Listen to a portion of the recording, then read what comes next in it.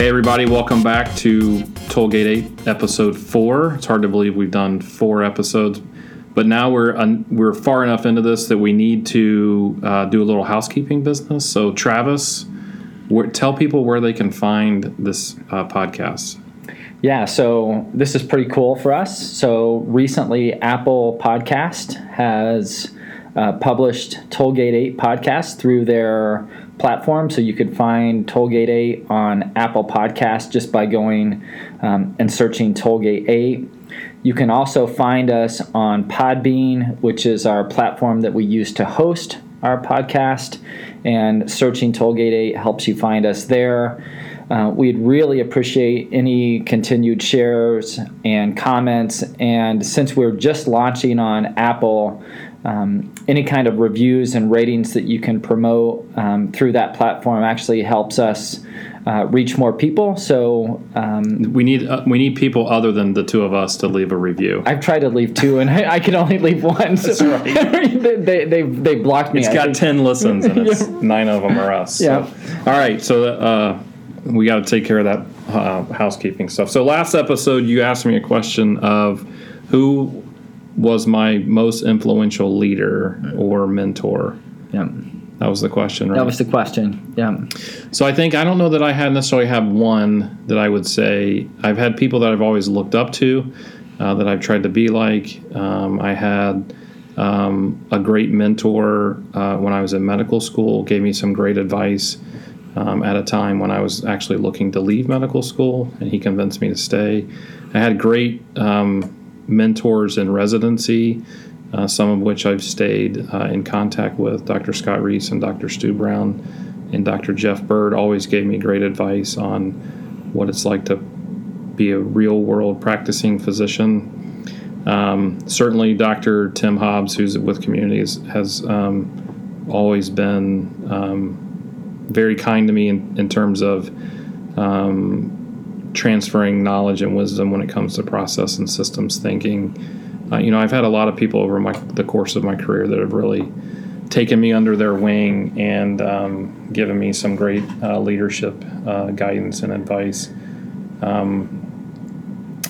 Being Catholic, I've always looked up to and read a lot on Pope St. John Paul II.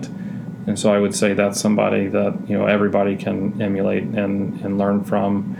My historical figure in that I've probably read the most about, which is sometimes surprising. If you know me, then it's probably not surprising, is Richard Nixon. And I've always not necessarily admired Nixon. He was a very complex person, but it's always been fascinating to me.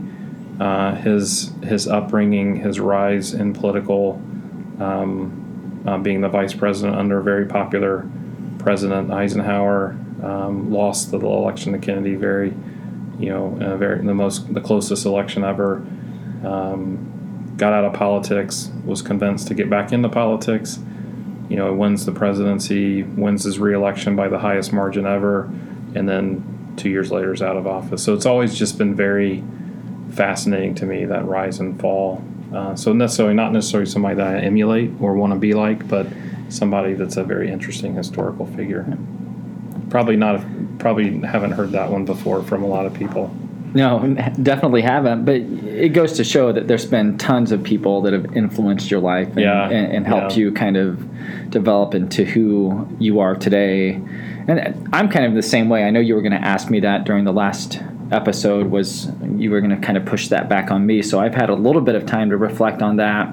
Dr. Tim Hobbs, you mentioned him earlier, and I think back to how did I get into the improvement sciences and this type of work, and I think all of my roads have started from Dr. Hobbs. If you look back on our journey specifically and kind of my small role in all of that has been influenced greatly by Dr. Hobbs, and he's the most humble leader that would never take any of the credit for our successes. But I think we roped him into doing a few episodes. I think we have in the future. So that's a little teaser for future episodes. But Dr. Hobbs has agreed to tell us his journey and story. He definitely has. So he's definitely someone that has been an influential leader for me.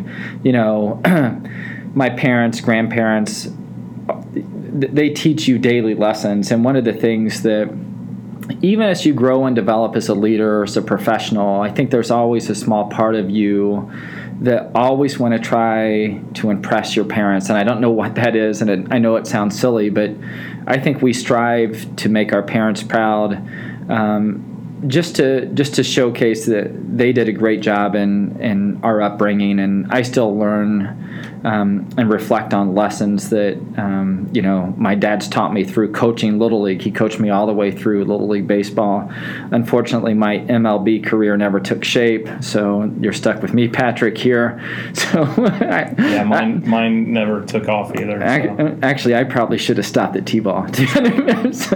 So, and then when you first asked me, I thought of Dr. Deming as kind of being that one key leader that has really, obviously never met him, but his studies and his approaches, his principles, when you think about how all of that has stood the test of time. And when he was introducing these concepts in America and getting the resistance and acceptance, he could have stopped, but he didn't. He went overseas and promoted those concepts, and I think there's a lot that we can still learn from Deming in today's business environment. Those principles hold true. So all of that is my answer to your question. Yeah. So what other things do you think people could do to? I know in a previous episode we talked about what people could do to get into this field, to get into the improvement sciences. One of the things that I would say that people could do would be, and this goes with everything, is to never stop learning or reading. Mm-hmm. And that's something that I try and do quite often, if not every day, is to learn and read something new. So what would you say? I think it's a lot of that continued learning, and I think it's getting easier and easier for people that have the initiative to go online and do self-study. I know there's a lot of online platforms now that essentially, if you wanted to become a black belt for a very low cost, you could go through some very well-done curriculum online through some of these online learning platforms that will help you become a problem solver. And I think we need to get one of them to sponsor us so that we can always say, put the discount code in Tollgate 8. That's right. To get a discount code. Maybe this episode will stir up some interest, right? We'll see. That's always right. Yeah.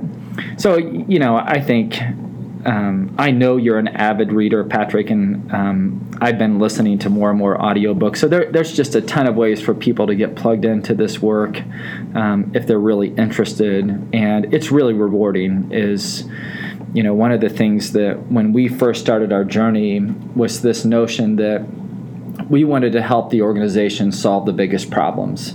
Right. And there's something that's very meaningful about that. There's something that's very rewarding about that. And when you do that, it's not you as a chief analytics officer. It's not me as a master black belt.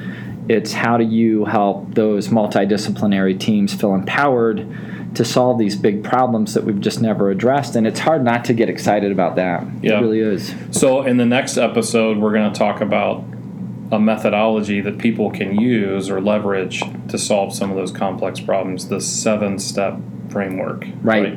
Yep. So we'll go through each step in that framework in a little more detail and explain how that can be used throughout a system or improvement. Yeah, and how we've customized that 7-step framework to really honor some of those principles from Dr. Deming. Yeah. And I think one thing I like most about the framework that we'll talk about next episode is how we've tried to make this as simple and as easy for people to comprehend and understand without introducing a lot of the complexity sometimes that gets associated with the improvement sciences. Exactly. Yeah. So what's the one thing people need to do?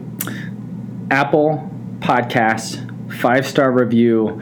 Patrick, right. You and I, we've already maxed out our limit. Right. So give us some feedback on Apple Podcast. Check us out on Podbean. Tell your friends. Yeah. Post it. All right. We'll see you next episode.